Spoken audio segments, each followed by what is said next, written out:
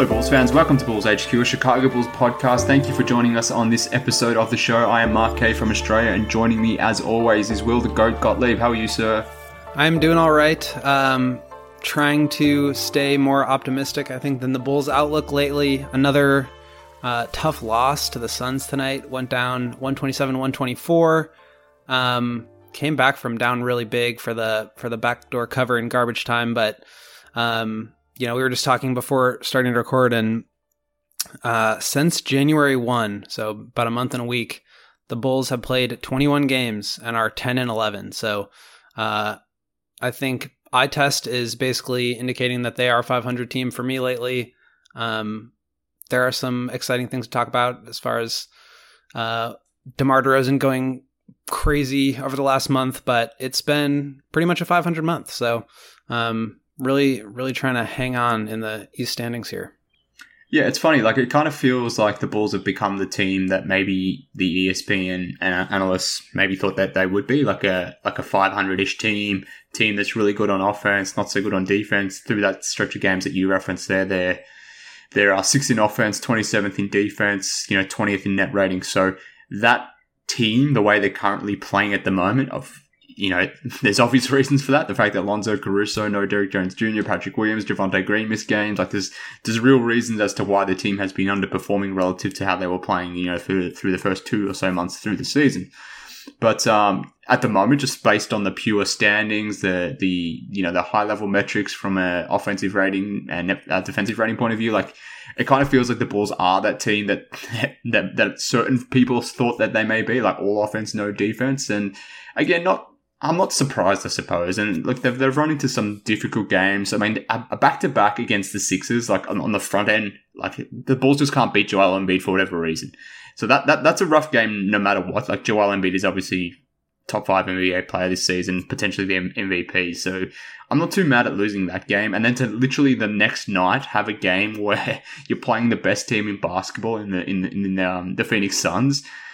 Like, yeah, sure, you had Zach, you had DeMar, you had Vooch, but I don't know what people are expecting. And maybe I'm being a little bit harsh here or projecting here, but and I tend to always do this, but amplify the voices of a few that annoy me on Twitter. But like, it kind of feels like people are surprised or annoyed or disappointed that the team has sort of faltered here some, which is just kind of odd to me because I don't know why that is. Maybe people just underrate the influence of Lonzo and Caruso and the rest of the guys that are missing. Maybe it's something else. I don't know. But it just kind of bothers me that some people are taking exception to this when we should kind of know instinctively, like, this is going to happen. This is going to be who they're going to be without 2 of their 5 best players.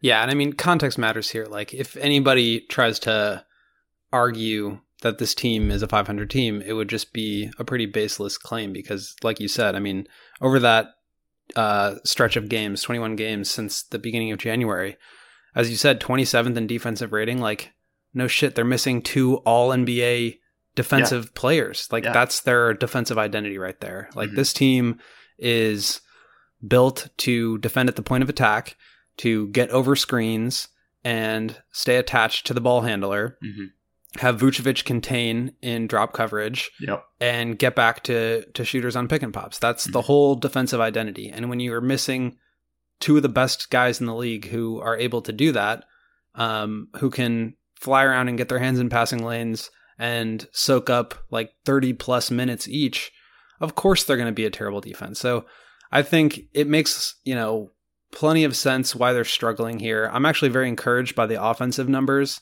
Obviously, DeRozan has just been going absolutely bananas in the month of February. He had 38 tonight against the Suns, 45 last game against the 76ers, just shooting out of his mind, continuing to have that All-NBA, NBA All-Star starter caliber season. But yeah, I mean, they're not going to have their full identity with their 2 most important defensive players off. So I think I referenced some of these numbers last week, but they give up 9.8 fewer points per 100 possessions with Caruso on the floor than when he's off the floor. So almost 10 points per 100 possessions better with Caruso on the floor defensively, and 7.2 points per 100 possessions better defensively with Lonzo on the floor. So like, those are super high caliber defensive players. They turn defense into offense. They allow the rotations to work more seamlessly, and they allow the depth to become more of an asset than it has been, where, Ayo is now playing 35 minutes a game. When he rolls back into his, what will be his role, the defense is going to be great. So yeah, I think it's a long-winded rant of saying that the defense has been bad, and I think that's to be expected. And they should be a lot better in 6 to 8 weeks whenever those guys get back. Yeah, for sure. And I don't want to sound like an elitist, even though I'm probably going to come off in this way, but I just don't think as well people are used to the idea of a team building their defensive identity around a perimeter-oriented defense. Like, people assume that, if you need a big guy, you need rebounding, you need rim protection, you need this, you need that, you need Rudy Gobert or whatever it is to be a good fundamental defense. And that's just not true. Like we've seen it this season, the Bulls have been a really good defense when fully healthy. Now, this is a team that doesn't have, a top 5, top 10 guy. So their margin of error is, much thinner than a lot of teams. So when you remove 2 or 3 pieces from this, and in a lot of cases for the Bulls, it's been more than 2 or 3 pieces, yes, you're going to naturally see this fall off sort of start to happen. So, but it isn't just about Lonzo and Caruso as well. You're removing those guys, but you're not necessarily replacing them with actual NBA caliber players as well. Like, Matt Thomas at the moment is, getting 20 minutes per game over his last 5 games, which, fair enough. I don't want to trash on Matt Thomas because he's the 15th guy on the roster. He's not someone who should normally be playing. And it annoys me when people hold these guys to account as to why is this player who's really bad and, on the borderline of being an NBA player not playing as well as guys that, are legitimate role guys for most teams in the NBA. Just the level of disconnect there annoys me. So you're having to rely on Matt Thomas to play 20-odd minutes a game. Troy Brown Jr. is playing 20, 25 minutes a game. You mentioned Ayo, but Ayo's up to 38 minutes per game over his last 5 games. DeMar's playing 39 minutes over his last 5 games. Billy Donovan's literally going into the bag in terms of what he has available in terms of rotation guys. Malcolm Hill's playing minutes, and he wasn't even on the roster a few weeks ago, let alone months ago. He's a two-way dude. So what are we expecting? So it's not like you've lost just Lonzo and Caruso, but it's also about who you're replacing them with, and it's not like you're replacing them with Derek Jones Jr. and Javonte Green or Patrick Williams, for example, because most of those guys have been out as well. So the flow-on effect is real. It all matters. And like I said, I'm not surprised. I'm a little annoyed that some people are, but I guess that's fandom. But, at some point they're going to get right. And we've seen, and this is the thing why I feel so confident, is because we've seen them fully actualized, or at least much more actualized than what we're seeing now. So there's a reason for us to feel confident. There's actual data to support what we're suggesting here. We've seen the team be good. They were that for 2 months of the season to start the season. So we should be confident that it will remain once Alonso and Caruso get back. Obviously, the deadline is coming up. Things will happen there. Maybe, maybe not. But I still think that the Bulls are a very good team, a contender out east. They just got to get healthy, and hopefully that happens. And I want to spend some time, too, on the offense. The 6th in offensive rating over the last month plus is, I think, pretty interesting to me. That was an area where I felt that they sort of had a slow start, and a lot of their offense was generated by, live ball turnovers, fast breaks, easy layups in transition, that sort of thing. Lonzo throwing overhead baseball passes 96 miles an hour to Zach for a 360 dunk sort of offense, which is awesome. But I don't know how sort of sustainable and realistic that style of play is in the playoffs. And I thought coming into the season that it was going to be sort of more focused on just a lot of incredible shot making from Zach and DeMar, which we're obviously seeing, but also a lot of, just sort of ball movement, motion, all these things that I think the Warriors have done really well over the past, however many years. Obviously, they don't have Steph and Clay, but I think the way that you share the ball, the way that you move without the ball, cuts, creating space for people, they're missing 2 of their high volume 3-point shooters.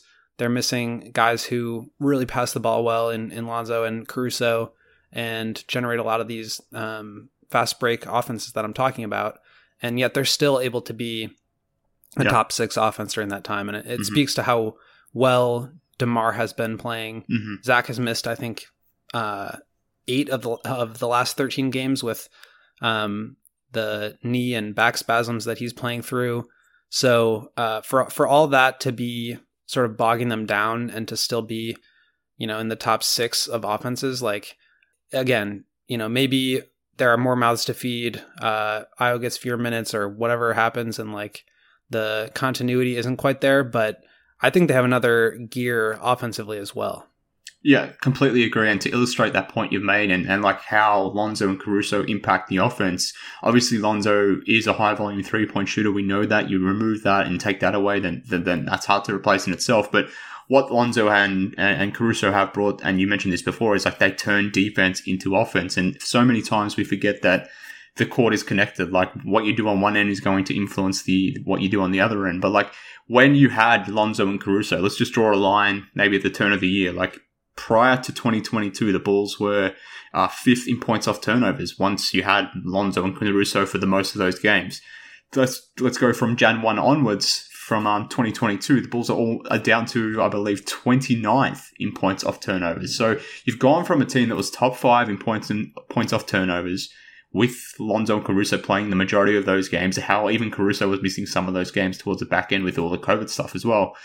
But then, after Jan 1, 2022, you've gone down to 29th in the NBA in points of turnovers. So that area of offense is sort of diminished for the Bulls. But to your point, like they've maintained their ability to be a top offense. So that is actually super encouraging for when these guys do return, assuming you can re-inject that style of play into your game. You maintain what you sort of found out here with, DeMar Levine and Vooch doing what they're doing at the moment in terms of maintaining that offense as top 6. And the fact that they are top 6, I think is actually pretty damn good considering, beyond the top 3 guys, like you're relying a lot on Io, you're relying a lot on Kobe, you're relying a lot on Javonte Green. Like Javonte has been averaging like 12 points per game or something like that since January 1st, which, it's cool. As a big Javonte stan, I like seeing that. But the fact that you're allowing Javonte to be on, your 5th leading scorer through that stretch of games and to still be 6th in offense, like that's positive. So I don't know, maybe I'm just being too C-red about it,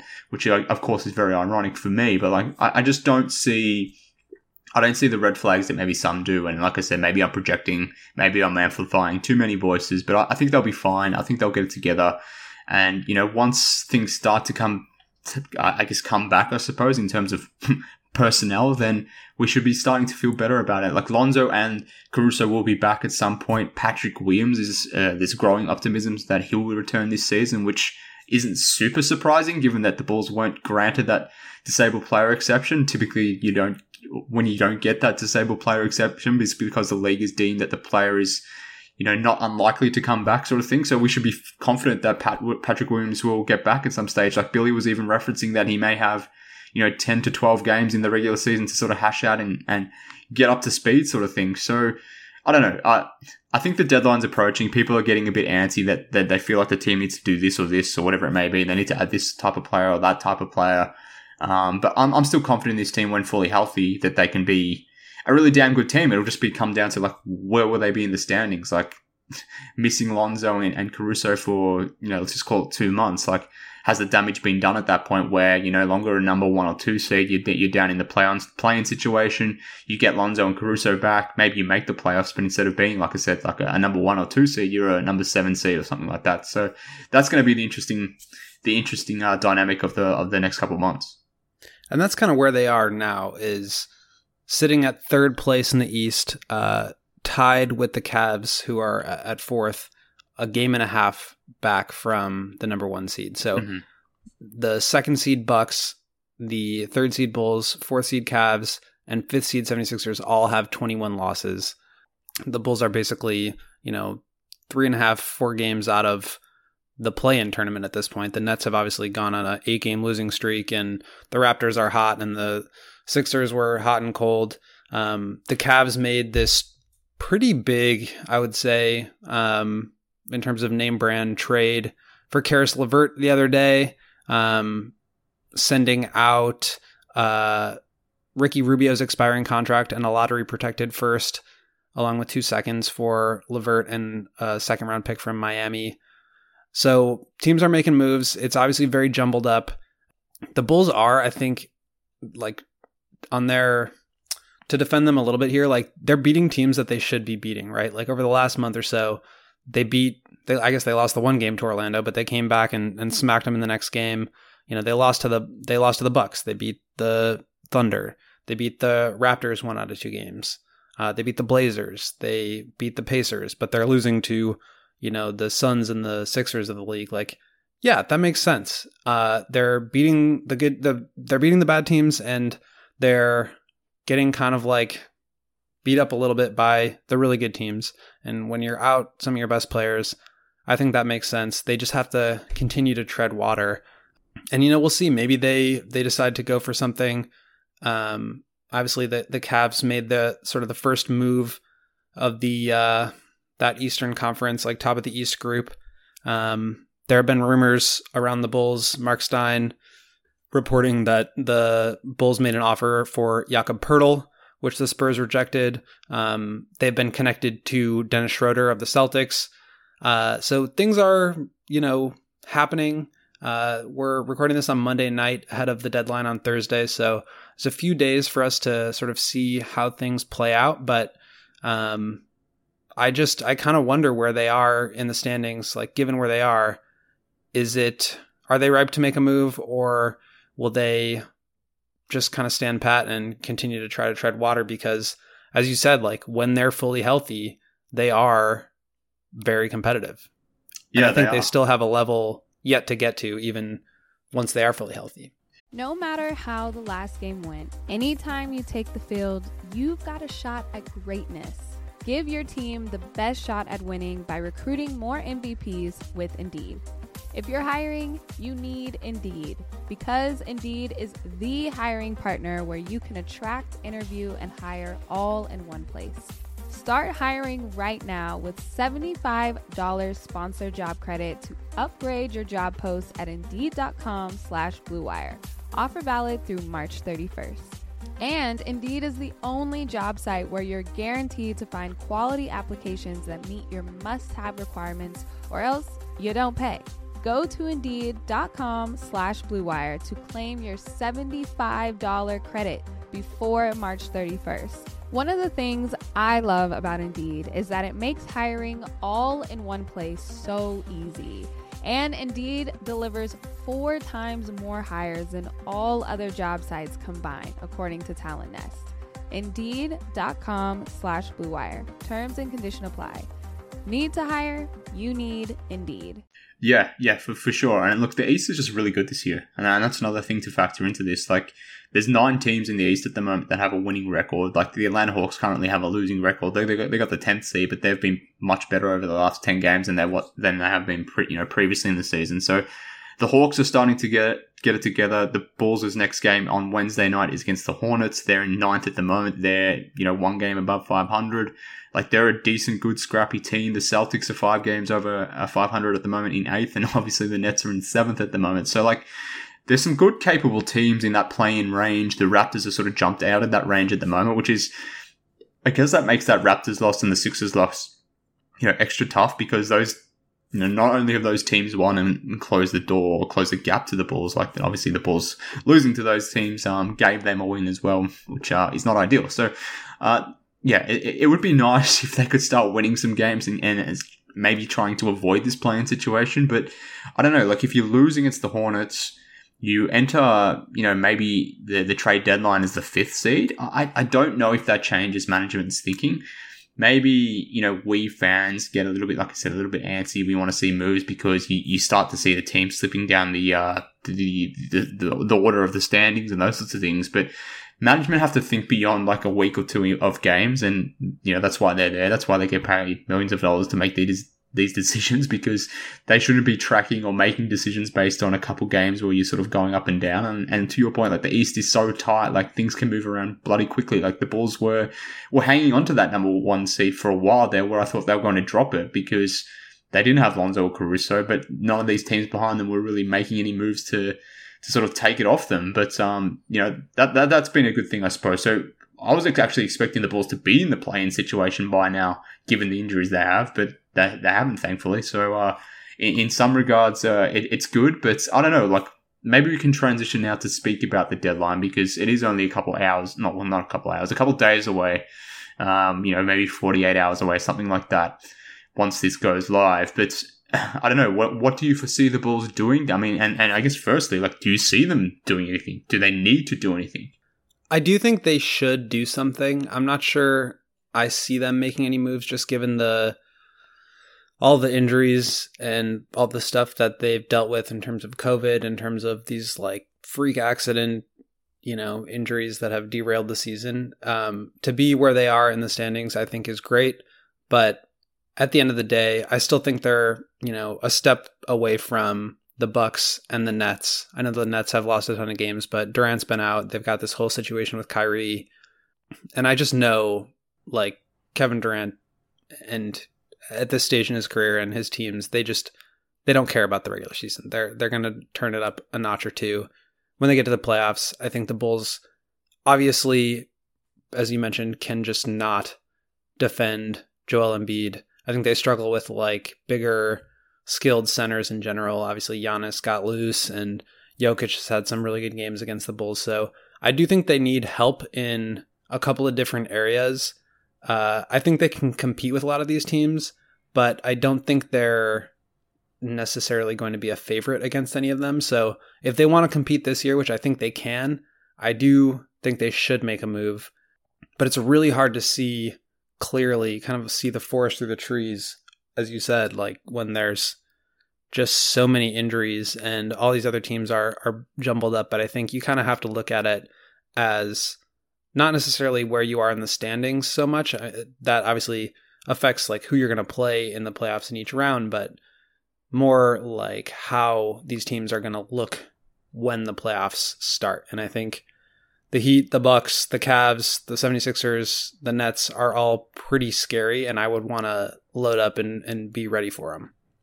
Yeah, I completely agree. And I guess this is where like some of the reported, not that there's been many reports at the moment, like the main two that you referenced before, the Schroeder stuff and the Jakob Poeltl stuff.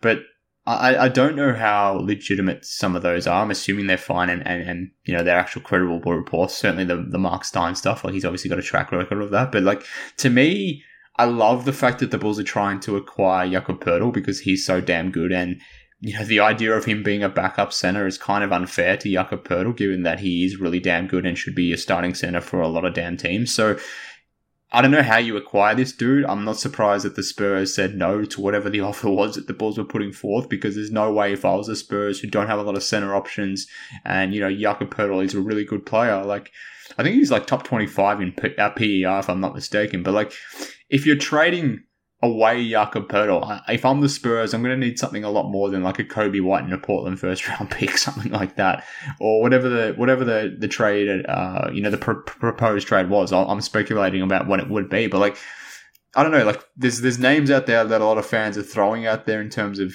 we should get this guy or that guy, but I just don't think the Bulls have a lot to offer at this point, and particularly if they're, reticent against trading away Patrick Williams, and it doesn't sound like they want to get rid of Patrick Williams based on, I don't know, Zach Lowe sort of hinted at that. There's been other names that have sort of suggested the Bulls aren't necessarily going to move away from Patrick Williams. So if you're not going to put Pat on the table, like, what assets do you really have to make a decent move that's actually going to change your playoff trajectory? To me, there isn't really any. Like, Kobe and a pick ain't getting anything done. Troy Brown Jr. and a second round pick, like, what is that getting you? Like, Dennis Schroeder, like, cool. Well, like, what is he doing for this team? So I don't know. Like, to me, I want to see them make a move. I think it would be good, but at the same time, if they're not prepared to throw in all their chips into this deadline move, then we shouldn't expect them to get anything back than maybe like a seventh or eighth guy at most. Yeah, I think that's fair. The way also that you operate when you're in this position of like, we need to add talent and load up to, play against these teams. It's the same kind of position they were in last year, which is why people were frustrated when they felt that the Bulls overpaid for Vucevic, right? You give up Wendell, the top 4 protected picks in last year's draft and in next year's draft. That feels like a lot, but teams are able to leverage you into giving all that up because they have something that you want and that you kind of feel you need for that playoff push that they obviously failed to, make the playoffs last year. But I think it's the same concept this year. And right now they have even less assets, like you say. So I think that there's probably teams around the league that would see Kobe as valuable. And I wonder, we've talked a lot about Ayo over the past few episodes. He's been awesome. I think he probably makes Kobe a little bit expendable. Mm-hmm. Obviously, their skill sets are not the same. Yeah. But there's only so many minutes at these guard positions. And the way that he defends, his catch and shoot corner threes have been really great. And when Caruso and Lonzo come back, I think those three really complement each other well. So I'm not even really sure how much Kobe fits into a 8 or 9 man playoff rotation. Obviously, like the microwave scoring, the 3-point shooting, all that stuff, super important, but how reliable is it? And I think there are probably teams in the league that would be willing to be more patient with him than the Bulls can be right now, given what they're trying to accomplish this year. Yeah, and with Kobe, it's not just about this year. Like, it's about, do we want to pay this dude? So they're obviously having these sorts of conversations now that they're doing the calculus around that. Like, they don't have to trade him now if in the event they don't want to pay him. Like, he's still got one more year on his rookie deal after this. So it's not like a situation where you have to move him now. But, if you don't want to pay him for whatever reason, and that reason may be the fact that you've got Ayo like outperforming expectations, you've already got Caruso, you've got Lonzo, then moving him now does make sense because you don't want to pay him, but also because of what you spoke to, that if you want to go for it now, like get a player in now that can help you for a guy that you're not necessarily going to keep long term anyway. So that logic makes sense to me. I could see Kobe getting moved at the deadline and the driver for that being mainly that they don't want to pay him, because at the same time that they would have to pay Kobe, they would have to pay Ayo. And at that point, you're already paying like $30 million combined to Caruso and Lonzo. So yeah, Kobe makes the most sense to me in terms of a guy that'll be moved. I'm assuming the same for Troy Brown Jr. because he's in the final year of his rookie deal, if I'm not mistaken. He doesn't seem like a guy that's, I don't know, long for Chicago or long for many teams, to be honest with you. Like, he's a fine role player as a 10th, 11th guy, but beyond that, like, who really cares about Troy Brown Jr.? So you can pick up similar players pretty easily. So I think the appeal with these guys is the youth and upside, right? So yeah. There are teams that, like the Pacers, for example, who make this trade for to basically get off of Karis LeVert. They're in a situation where they're trying to accumulate talent, and I think the same is probably true for the Spurs, even though they're pretty talented. Like DeJounte Murray just named an all-star. Jakob Poeltl's been great. Derek White. They have a ton of like young wings. Devin Vassell. Yeah. Lonnie Walker, our boy Dougie McBuckets. So they've got talent. But anyway, all that to say, teams I think would value a guy like Kobe who has shown he can be a big-time scorer. Even though it's not necessarily consistent or reliable, the potential is there. And for teams that are more in a rebuilding process, I would absolutely love to have a guy like Kobe. So it just depends on, do those teams have something that the Bulls would want? And I think there are targets. The Clippers just made a big move for Norman Powell and Robert Covington. So I don't really think they're going to be big sellers at this point, but Nick Batum was the kind of guy I would be really interested in. And as a Clippers organization that is kind of going for it, I don't really see Kobe as a fit there, but yeah, I think you just have to sort of look around the league and see if you can find a trade partner more based on, crossing trajectories and seeing if Kobe is like more valuable to them than he would be to a contending team. Yeah, certainly agree with that notion, but like it appears the Portland Trail Blazers are open for business based on the trade that you mentioned there, the fact that they gave away Norman Powell and Robert Covington for not much really. Like that was a terrible trade. It really was. Like they've clearly lost that trade. Maybe it was a financially motivated trade or just to set the tank up or whatever it may be. But like that was just a bad return. There's no way around that. So are they open for business? Does that mean they're prepared to sell on Larry Nance? Maybe, but in the event that they are, like, do the Bulls have anything they can offer for Larry Nance? Can they give Derek Jones Jr. and Portland back their protected pick? Like, maybe that entices them to do so. I don't know if that's enough. Maybe another team will come in with a much better offer than that. I don't know. Are there any other teams around the NBA that may be prepared to do something similar? I don't know what the Wizards are going to do. The Knicks seemingly are always trying to trade for someone to help them out. I'm assuming they're not necessarily going to be sellers at the deadline. So then it kind of leaves like in the Eastern Conference teams like the Pacers, the Pistons, and the Magic, and like the Magic don't really have a lot of vets that would be that intriguing. Maybe Terrence Ross.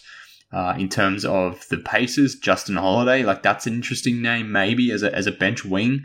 Much to the chagrin of C. Red Fred, but like he could come in. I was just gonna say, like, would he be able to tolerate that? No, absolutely not. But like that would be amusing in itself. But like, I would endorse the trade just for that specific reason. But like, if you can get maybe like those type of players that you sort of, can come in and be a bench guy from a team that clearly is going down the toilet for this season.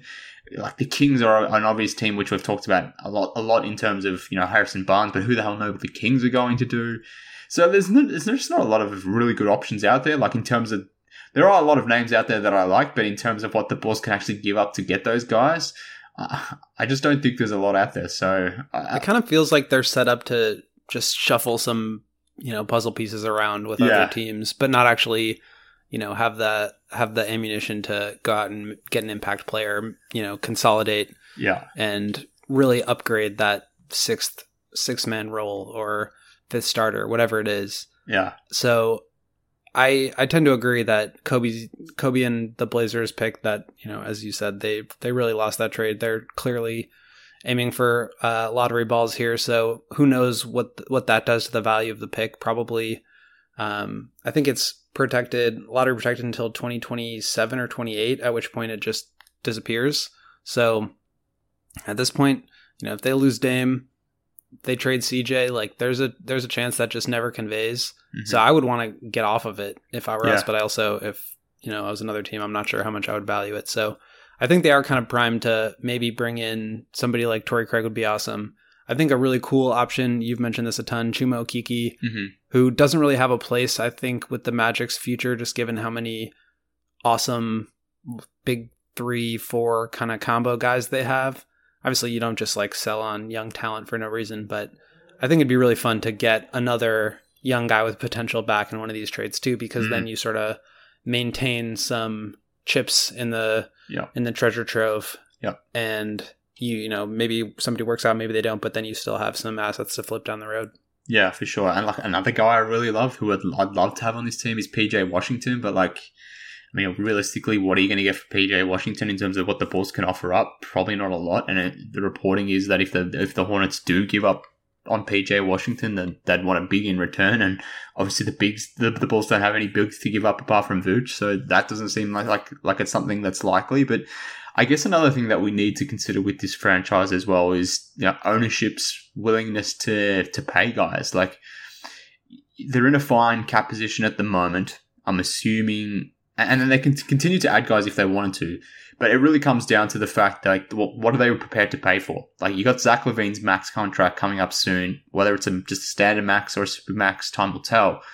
But what they do at the deadline may be dictated by what ownership is allowing them to do. Like, you can do a lot of fun and creative stuff. Like, for example, like if I can make the argument that, trading Derrick Jones' expiring contract for like a Daniel Tice, who will have 3 years remaining on his deal beyond this season, makes a lot more sense for the Bulls than, just letting Derrick Jones, or playing this year out with Derrick Jones Jr., letting him go next season and him expiring and being a free agent, which is probably the more realistic case. But if you could organize a trade where you could get Daniel Tice back, you could, or maybe you can't necessarily do that from the CBA rules because of, am I forgetting that? Or no, the Bulls didn't waive him, so that's fine. So you could go after Daniel Tice, so like, or whatever, whoever the player is, like. But I guess what I'm saying is, like, could you add salary? I think he's recently traded, so I actually don't think, but I could be wrong about that. Yeah, look, I could be wrong about it too, but I guess the point is, like, there's one thing to go and propose all these trades, but like, are the Bulls going to acquire dudes that have years left on their contract? Like, that's going to be an interesting test case as well for maybe where ownership is thinking about these things. Like, Torrey Craig could slide in very nicely either into the traded player exception that the Bulls have from the off season, or if you trade him for a Troy Brown Jr. But like, Troy Brown Jr. is an expiring contract. Not Daniel Craig, Torrey Craig. Let's get James Bond on this roster. James Bond. Well, yeah, I won't give any spoilers away from the latest James Bond, but maybe that's not possible either. But I mean, you could get Torrey Craig, and I guess this is my point, but like if you exchange him for Troy Brown Jr. or that traded player exception, like those are things that would come off the books next year, and you wouldn't necessarily be paying for those dudes, whereas you would be paying for a Torrey Craig. So are you prepared to add money to the roster beyond this season for guys that have guaranteed deals? Like that's going to be, again, an interesting test case. If they do, then that'll be really good to see from ownership, obviously, because that gives you the indication that they're prepared to pay some money for the team. But I don't know, if they just let things hang by the wayside, and you come back with the same team next season more or less. You just let guys like Derek Jones Jr. expire, you let Troy Brown Jr. expire, you trade Kobe because you don't want to pay him his next deal or whatever it may be, and you just pick up bits and pieces here and then. Like that'll also give us an indication as to what the team or what the ownership is thinking as well. So I don't think we can completely forget or just ignore the ownership component of this, as much as I'd like that to be the case, and as much as I'd love to have like Steve Ballmer as my owner, where he's in a season where he's pretty much just doesn't have Kawhi or Paul George. He's still making trades that are going to inflate their tax bill. Like that's obviously not the case in Chicago. So, we'll see what they do at the deadline. We want them to add pieces, but if those pieces have long-term deals as well, I'm going to be skeptical, I guess. And we basically have no evidence that there's willingness in the front and in ownership to pay the taxes. Really, what it comes down to. Yeah. But no, I think that's a really good point, and I think that probably is more support for trading Kobe if you don't want to re-sign him. Mm-hmm. So, cash in on that chip while you have him, or let him play out on the offer sheet next year. I do think that next year, as in like over this upcoming free agency, they will be a destination for veteran minimum guys who can be like close to impact players. Paul Millsap comes to mind as somebody who obviously is not happy with the Nets right now. I think he's basically just not going to play there until he gets traded or bought out. So somebody like that could be available. Not sure how much he really has left in the tank, but I do think given the way that the Bulls have proved, that they're capable of being a very good team. I think they seem like a really fun team to play with, and I think they're gonna be in the buyout market for the first time in what seems like a really long time. And then also, like I said, in free agency next year, maybe you do make a move for Torrey Craig and you put that money on the longer term cap sheet, but then you make up for it by getting Thaddeus Young to come back as a vet min guy or as a mid-level exception guy or whatever it may be. So maybe that kind of comes out in the wash, but I definitely think it's something to keep an eye on ahead of the trade deadline, especially with guys like Troy Brown, Derek Jones, and Kobe, especially given their expiring contracts. Yeah, definitely agree. And I guess I want to say this. Are you going to be out, like if they do acquire Dennis Schroeder, are you going to be as annoyed as I am, even if it's just the cost of a Troy Brown Jr. and a second-round pick? Like, that's, in terms of player comparison, in terms of value, like, that's an obvious win from a pure talent perspective. But for me, just as a Dennis Schroeder hater, like, are you going to be as irrationally annoyed about that trade as I am? I was talking about this with Stefan in DMs the other day, and I think people just, like, hate, like, I definitely was in this boat, too. I think people kind of hate on him just because it's like hive mind, and I think he kind of sucks in a lot of ways. Yeah, I am. Yeah, okay. I think he has a lot of problems. He's not a perfect player, but I think getting him and bringing him into those Kobe minutes and then flipping Kobe for somebody like Jakob Poeltl with that Portland pick. Now you're talking about, having really good guard depth with Ayo, Caruso, and Schroeder, and then also bringing in basically starter caliber backup five. I think that evens out the roster a lot more and would be a reason to bring in Schroeder. But again, he's another expiring guy. It seems like a lot of that noise is coming out of Boston, where they just like want to get rid of them, get rid of him for nothing. So who knows if that is real? Yeah, they want to get under the tax. Situationally, I think it could make some sense, but just add him to the current roster for Troy Brown. I tend to agree with you that doesn't really do much for me. Yeah, and I guess that's a good point. Like, we should, and maybe this is true of Portland as well. Like, I'm assuming they're going to be sellers at the deadline, but who the hell knows? But like that, I said before that their trade that they made with the Clippers is a bad one, but maybe we have to wait and see what they do at the deadline and view this whole thing as a whole. And similarly for the Bulls, like in isolation, maybe a trade for Dennis Schroeder isn't that appealing. But if you get in Schroeder to replace Kobe, who then replaces, and then you move off Kobe, like you said, to get a backup center, whether that's Pirtle, that would be amazing, or someone else, then, you know, in that reality, then maybe I don't feel as bad about it, I suppose. But I guess I would be very underwhelmed if the only acquisition at the deadline is Dennis Schroeder. You're adding a point guard who you don't really need a point guard. It's not of my top 5 things that I think this team needs, sort of thing. So I don't know. We'll see what happens, I guess. But that's actually a good question that I wanted to ask you. But one more thought before I do. Yeah, is just that last year during the deadline, obviously the Vucevic thing was in. I think it was. I mean, they did the trade for Tice and to get off of Gafford and that whole bit, but it was really the Vucevic trade that sort of headlined the deadline for the Bulls. Mm-hmm. And I think it was really hard to evaluate that deal without also taking in the context of what happened this past summer during free agency, getting DeMar, getting Lonzo, getting Caruso, right? Mm-hmm. That was more the full picture of AK's vision, in my opinion. Yeah. So maybe we make some moves at the deadline, something happens, it sounds weird, it feels a little off, and, you know, or it makes even more sense because it connects back to the picture that sort of came into more of a clear picture this past summer. So I think it's easy to look, kind of to your point, it's easy to look at individual moves in a vacuum, but there's a larger picture at play here. And I think the longer AK is responsible for making these personnel decisions, the more we're going to learn about what product he wants on the floor.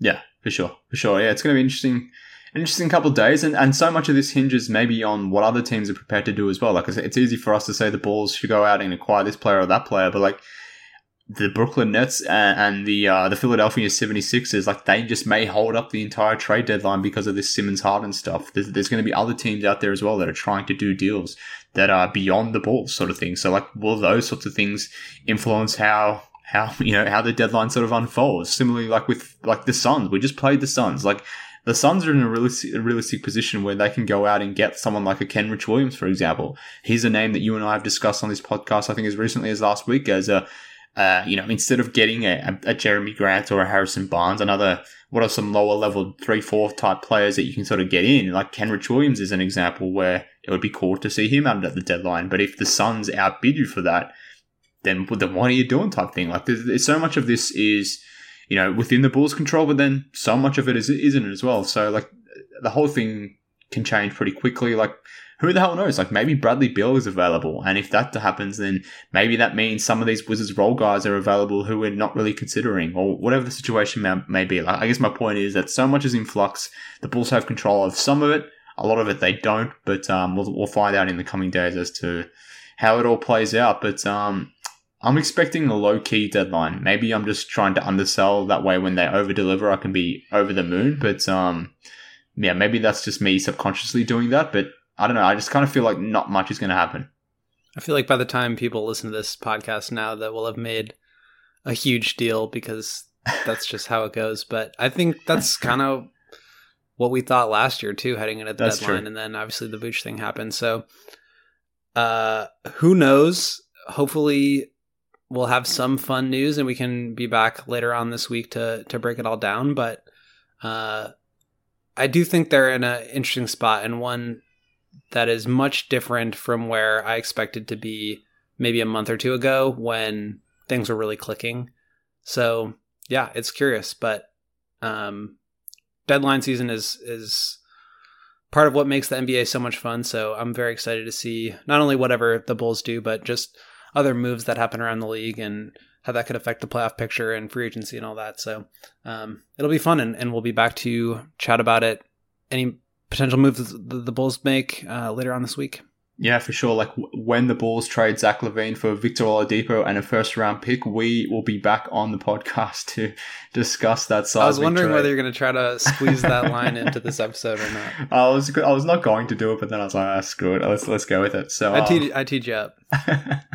I found a place to weasel it in, but to Will's point, should something happen, then we'll be back. Even if nothing happens, then we'll be back to discuss the implications of that as well. Like, not only are the Bulls going to be making moves, but if the Nets and Sixers make moves, then that's going to have implications on the Bulls. We talked about the Cavs going after Karis LeVert. Who the hell knows what the Bucks and Heat are going to do? So there's a lot of things that are going to influence the Bulls, even if the Bulls don't make a move. So Will and I will be back later in the week, most likely to wrap up the trade deadline. And to discuss all that. So be on the lookout for all the usual spots that you find the podcast. Follow Will and I on Twitter at MKHoops, at Won'tGodleap. The show is at Bulls HQ Pod, all that sort of stuff. I'm not going to blank on about any more plugs because you guys know them all by now, but we appreciate you tuning into this episode of Bulls HQ. Enjoy the trade deadline period. It's always a fun period for NBA fans, and that lead up until the deadline is going to be super exciting, and we'll see what the Bulls do. But until then, this has been Bulls HQ. Speak next time, Bulls fans.